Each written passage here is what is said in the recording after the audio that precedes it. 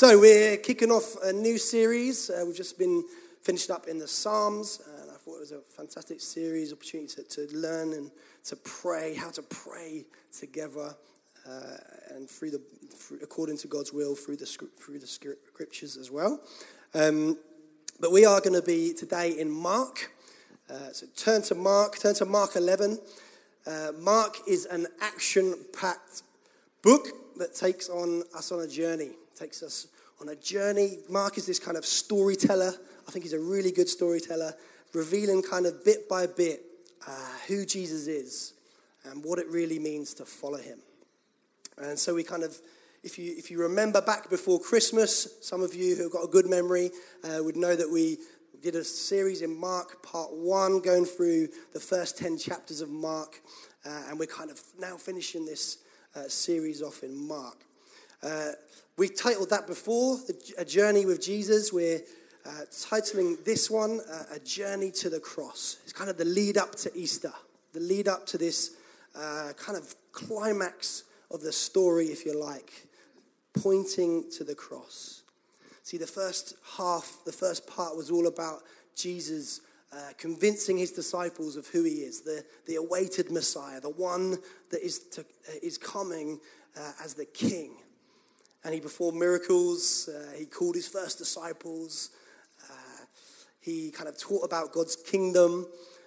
He drew amazing crowds. We kind of can look throughout the scriptures of Mark, just how kind of exciting things going on in the Gospels, particularly in Mark. And he kind of moves at like a rapid pace. He's kind of got the word immediately, like every few minutes. It's like, it's kind of moving quickly, but faithfully reporting the story of what's going on as Jesus is around.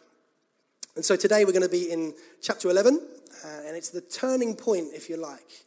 It's a turning point in Mark because we now enter the final week of Jesus' life. It's this final week which is all set in Jerusalem. It's the countdown to Easter, and everything is pointing towards the cross. And Mark 11 starts off this beginning of Passover week where the Jewish people are looking back to the freedom they had from the Egyptian slavery. They're looking back to this incredible point. We might know it as Palm Sunday. And it's a day of celebration. It's a kind of excitement. It's party time, if you like. It's festival season. It's kind of the crowds are gathering. Anticipation is building. And there's something on the horizon which is even more exciting. See, there's something brewing because Jesus is coming. Here comes Jesus. What's he going to do? So we're going to be in Mark 11, verses 1 to 19. Let's read them together. Now, when they drew near to Jerusalem, to Bethphage and Bethany at the Mount of Olives, Jesus sent 2 of his disciples and said to them, "Go into the village in front of you. And immediately as you enter it, you will find a colt tied on which no one has ever sat. Untie it and bring it. If anyone says to you, 'Why are you doing this?' Say to them, 'The Lord has need of it, and will send it back here immediately.' And they went away and found a colt tied at a door outside in the street. And they said to them, 'What are you doing?' 'Untying the colt.' And they told them what Jesus had said, and they let them go. And they brought the colt to Jesus and threw their cloaks on it, and he sat on it. And many spread their cloaks on the road, and others spread leafy branches that they had cut from the fields. And those who went before and those who followed were shouting, 'Hosanna! Blessed is he who comes in the name of the Lord. Blessed is the coming kingdom of our father David. Hosanna in the highest.' And he entered Jerusalem and went into the temple. And when he had looked around at everything, as it was already late, he went out to Bethany with the 12. On the following day, when they came from Bethany, he was hungry. And seeing in the distance a fig tree in leaf, he went to see if he could find anything on it. When he came to it, he found nothing but leaves, for it was not the season for figs. And he said to it, may no one ever eat fruit from you again. And his disciples heard it. And then he came to Jerusalem. And he entered the temple and began to drive out those who had sold and those who bought in the temple. And he overturned the tables of the money changers and the seats of those who sold pigeons. And he would not allow anyone to carry anything through the temple. And he was teaching them and saying to them, "Is it not written, 'My house shall be called a house of prayer for all the nations'? But you have made it a den of robbers." And the chief priests and the scribes heard it and were seeking a way to destroy him, for they feared him, because all the crowd was astonished at his teaching. And when evening came, they went out of the city. So, to understand the significance of what's going on here in this passage, Mark is encouraging us to look backwards and to look forwards. See, he's encouraging us to look backwards because all of Jesus' actions are rooted in Old Testament prophecy. They're all rooted in the Old Testament speaking of a coming king. And we're also encouraged to look forwards to the day that the king comes again. See, the king has come, but the king is coming. And so it's important we grasp this passage in the light of what's gone before and what's coming next. And in Mark 11, this kind of Jesus entering Jerusalem Jesus is declaring quite clearly who he is. He's the king. The king is here. And he does this in two specific ways. Firstly, by riding into Jerusalem on a colt. Sounds strange. How does that pronounce that he's a king? We'll look at that in a minute. And secondly, by cleansing the temple. Again, we're going to look at why does that proclaim Jesus as king. But in between, you would have noticed in between them two declarations, them two events, if you like, there was this strange event of the fig tree. Very weird. You might have heard about it before, where Jesus is like this. Usually he would kind of take people from death to life, right? There's like healing would come, like good stuff. In this moment, it's like the first moment where he's cursing like a tree to make it die. It's like, surely that's the opposite of Jesus. This strange event, and we're going to look at why he did that, what that means, and how that declares again that he is king. It's a warning. It's actually a warning to us as well. So first of all, let's get into these verses. Firstly, Jesus declares he is king by riding on a colt. How is that? Well, back in them days, and I guess to a degree today, what kings did is they would enter into a city, usually on a war horse, proclaiming this is the king. They would be surrounded by crowds of people shouting and screaming and cheering in triumph. And so when for the Jewish people, when Jesus rode into Jerusalem, they instantly recognized him as king. They instantly recognized that the king is here. And so what they did is they repeated what happened back in the Old Testament in 2 Kings at the coronation of Jehu. See, they threw off their cloaks. Can you imagine it? I'm not sure that would happen today, but they threw off their cloaks and they're throwing them down onto the road. It's almost like this modern day red carpet, what we would see today. It's like they're kind of making the way for Jesus, the King, to enter. And as they're shouting, as they're proclaiming, as they're cheering, they're shouting, "Hosanna! Hosanna! Blessed is he who comes in the name of the Lord. Blessed is the coming kingdom of our father David." See, Hosanna means save us. Save us. There's this cry of worship to a Savior King. These verses are taken back from out of Psalm 118, which says, "Save us, we pray, O Lord. O Lord, we pray, give us success. Blessed is he who comes in the name of the Lord. We bless you from the house of the Lord." See, Mark wants to make it clear that, and have no doubt for us, the readers, that the crowds are celebrating the fact that a new king is in town. A new king is in town. However, what they're about to find out is that this king is different. This king is different to what they expected. Excuse me. See, where kings would usually, I said before, arrive valiantly, powerfully on a war horse in triumph, Jesus arrived on a colt. And a colt is basically, excuse me, a kid's horse. A colt is basically a tiny baby horse. And see, up until this point, I'll just pause. It's catching. I've obviously been kissing my wife.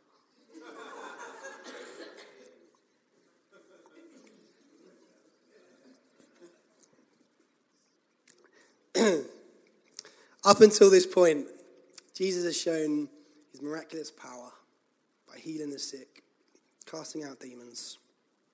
But now he's showing a different side. He's showing his meekness by riding on a horse fit for a small child. See, Jesus is king, but he's not like any other king. But there's also another reason that Jesus comes in on a colt, and it's, again, to fulfill another Old Testament prophecy. See, back in Zechariah 9:9, it says, "Behold, your king is coming to you, righteous, and having salvation is he, humble and mounted on a donkey, on a colt, the foal of a donkey." See, Jesus is fulfilling what is being proclaimed about him in the Old Testament. Jesus is a humble king. And I don't know if you thought about this, but Jesus somehow, in his sovereignty, manages to combine the most seemingly contradictory things. Right? You see it all throughout the Bible. He's powerful, and yet he's humble. He's majestic, and yet he's meek. Revelation 5 also speaks of his lamb-like nature, his kind of innocence and submissive nature, but also his lion-like nature. He's a roaring lion. He's the Lion of Judah. He's conquering and ruling, submissive and yet conquering. These two seemingly contradictory things, but Jesus, in his sovereignty, is able to combine them. And even though Jesus arrives humbly on a colt into Jerusalem, there is no doubt what he is declaring. There's no doubt. He's declaring, "I am the king you've been waiting for. I am the one who will bring salvation." See, the message of Mark is this: the king is here. The king is here. Surrender to the king. Repent. Turn away. Turn away from your old way of living. Turn away from thinking you're the king of your life. Turn to him. Turn to the king. Believe in him. Believe, put your trust in him, and follow him. Follow him on the purposes and plans that he has for your life. Steps of obedience, following him day by day by day. Repent, believe, follow. And 2 Corinthians 6:2 says, "I tell you, now is the time of God's favor. Now is the day of salvation." See, now is the time to surrender to the king. And there's a reason for this. The reason is this, that right now Jesus is on a colt. He comes on a colt. But soon he's going to return on a white horse. And the outcome is going to be very different. The outcome's going to be very different. See, we're encouraged by Mark, by this reminder that Jesus came on a colt, but also to look forward to a day when he returns. And Revelation 19 speaks of this. And it should cause us to wince slightly. Revelation 19, verse 11. "Then I saw heaven opened, and behold, a white horse. The one sitting on it is called Faithful and True, and in righteousness he judges and makes war. His eyes are like a flame of fire, and on his head are many diadems, and he has a name written that no one knows but himself. He is clothed in a robe dipped in blood, and the name by which he is called is the Word of God. And the armies of heaven, arrayed in fine linen, white and pure, were following him on white horses. From his mouth comes a sharp sword with which to strike down the nations, and he will rule them with a rod of iron. He will tread the winepress of the fury of the wrath of God, the Almighty. On his robe and on his throne, he has a name written, King of Kings and Lord of Lords." Wow. Jesus came on a colt, but but one day he's going to return on a white horse. He's meek and majestic, humble and powerful. He's a king, but he's not like any other king. He's the King of Kings. And he will judge the world in righteousness. And Mark encourages us now is the time to surrender to the King, to live your life in allegiance to him. Because one day it will be too late. It really will. When Jesus returns on a white horse, it will be too late. Now is the day of salvation. Secondly, Jesus declares he is king by cleansing the temple. Back in Mark 11,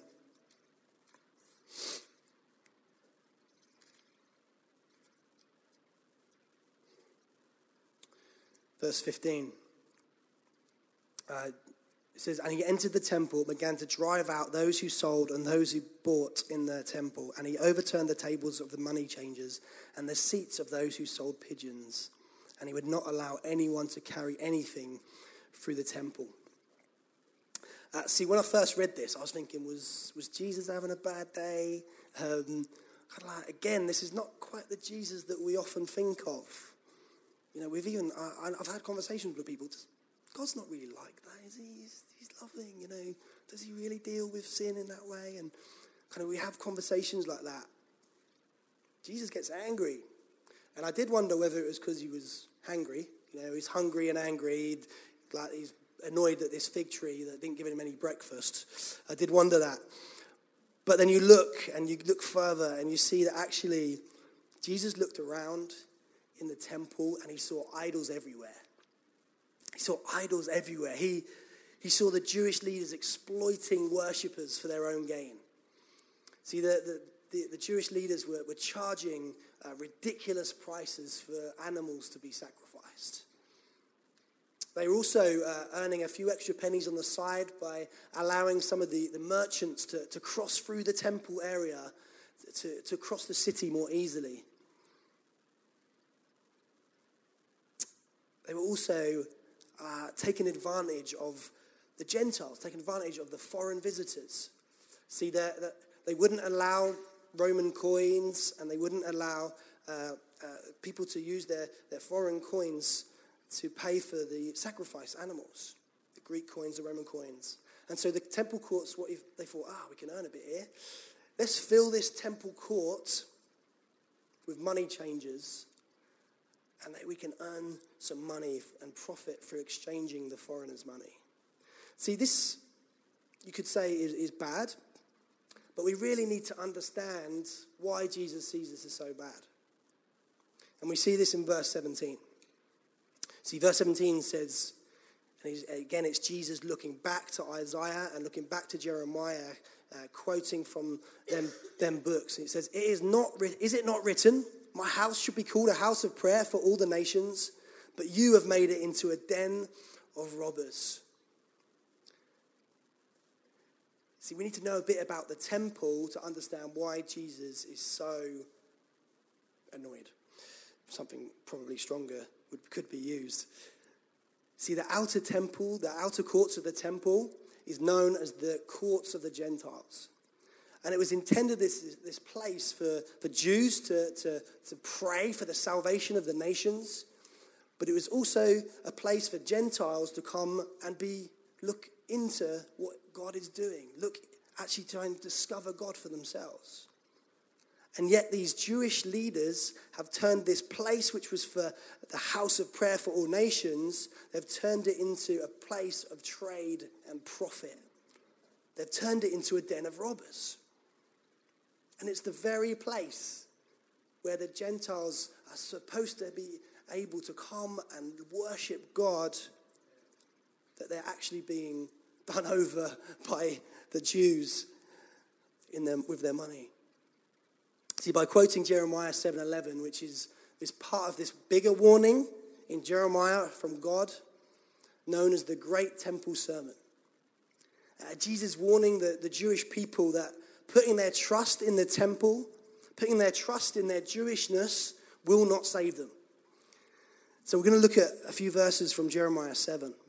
See, Jeremiah 7 verse 4 says, "Do not trust in these deceptive words. This is the temple of the Lord, the temple of the Lord, the temple of the Lord."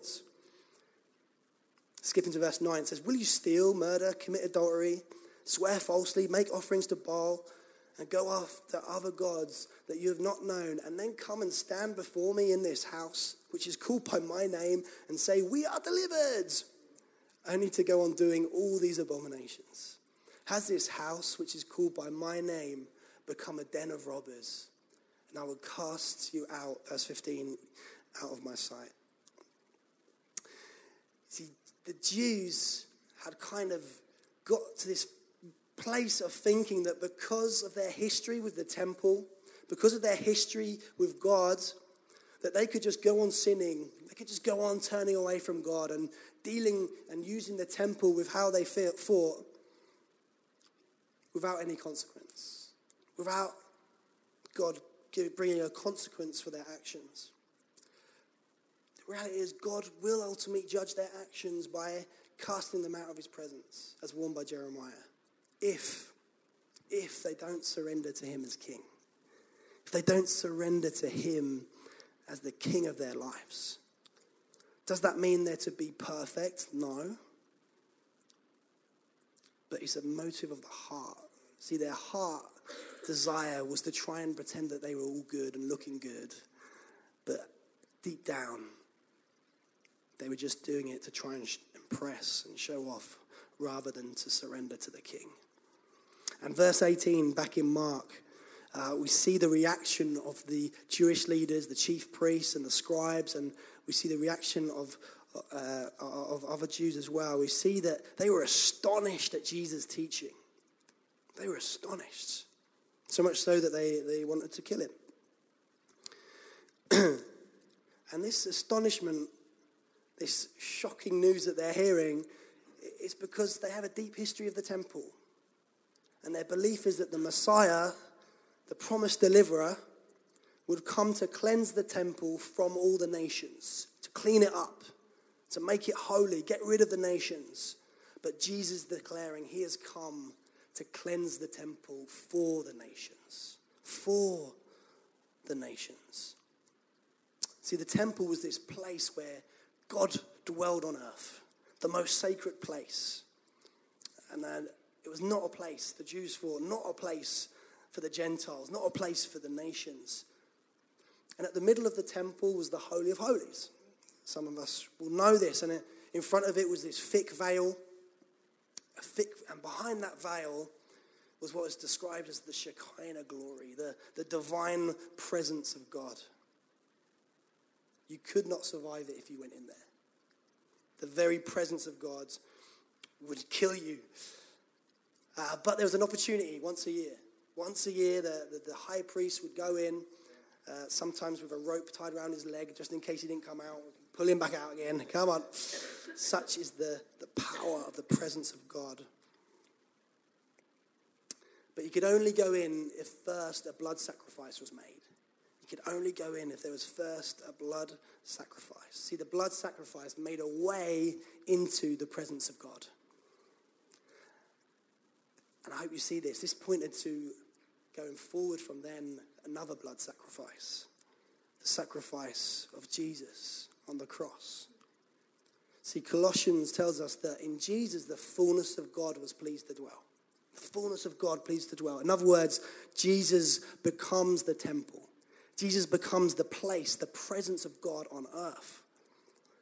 And yet also Joel, if we look back again, Joel prophesied a day when all flesh, when the Spirit of God would be poured out on all flesh. And so what happened was when Jesus, the great high priest, became the ultimate blood sacrifice, when Jesus was nailed to the cross, when he breathed his last. See that veil that held us, that protected us from the presence of God? It tells us in the Gospels that it was torn from top to bottom. In other words, God opened the door. He opened the way. He opened the access for all of us to enter the presence of God. The ultimate blood sacrifice from Jesus Christ opened the way for all to access the presence of God.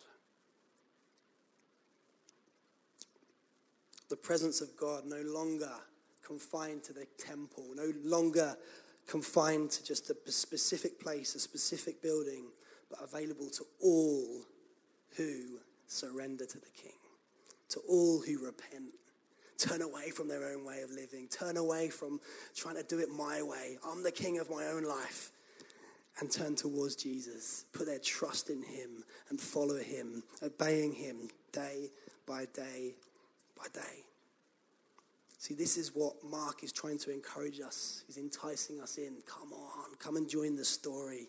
Come and join this story of God, to be carriers of the presence of God into the earth. See, what I love about this is now anyone, all nations that Jesus spoke of, all nations who put their trust in him will be given the Holy Spirit. We are now called the temples of the Holy Spirit. We're now the carriers of the presence of God on earth. And we get to look forward to a day. We look forward to a day when the whole earth will be filled with the knowledge of the glory of the Lord as the waters enter the sea, as the waters cover the sea. The presence of God will be everywhere. Everywhere. This is good news. This is really good news. Especially when you look around today. Especially when you hear about another stabbing in London. It's like, what? God, London needs your presence. London needs your presence. When you look around and you see just more, I don't even know how to talk about Brexit anymore, but more disunity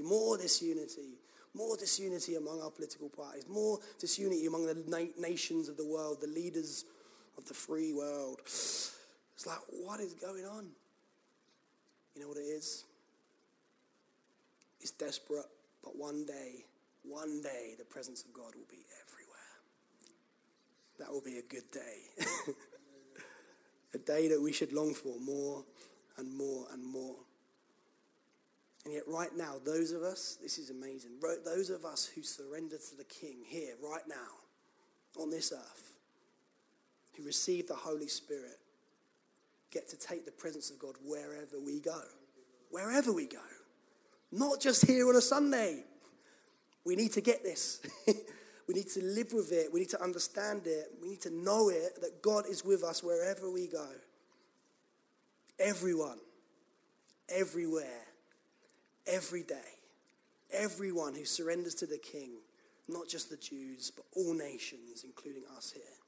Everywhere, not just the temple, not just here on a Sunday as we gather as the church, but everywhere, at work, into the supermarkets during the week, even in our own homes, our streets, at the school gate. Presence of God's with us. Wow, if you think the presence of God is with you when you're going to drop your kids off at school, what can happen? Wow, who knows? Who knows what God has? But things can happen because God is with us. Every day, not just here on a Sunday, but every day.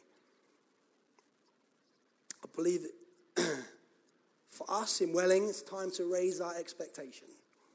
Time to raise our expectation of what God can do in us. We need to be transformed, right? We need to be changed from one degree of glory to another. God needs to change us. But if you're not desiring it, it's probably not going to happen. Raise your expectation. We need to raise our expectation of what God can do through us. What God can do through us. Wherever you are. Every day. Every one of us.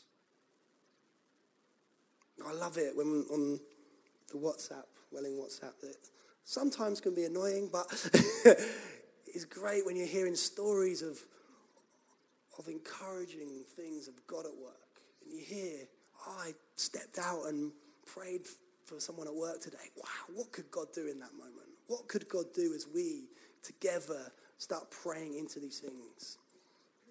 Hey, when I hear stories of James going to a cafe and speaking to the person, and then later on going back a couple of weeks later, timidly asking, hey, how's your back? in front of his mates at work. It's like, actually, it's better. Wow.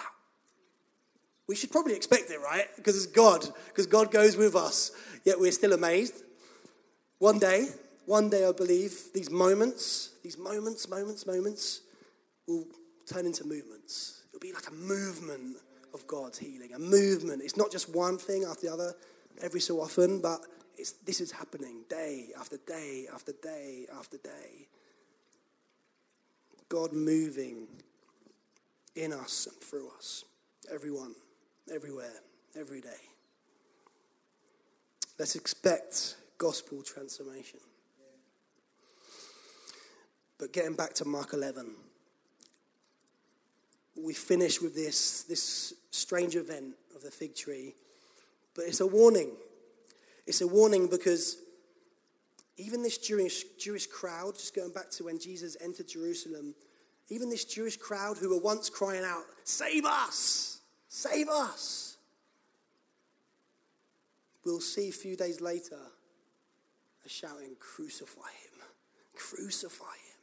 It's crazy if you think about it, because they recognized him as king. They recognized him, but they weren't willing to surrender to him as king.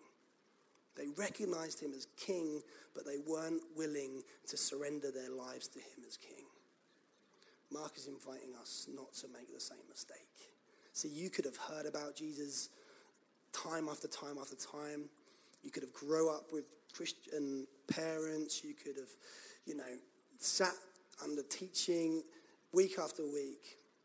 But unless you're willing to surrender to him as king, to submit to him,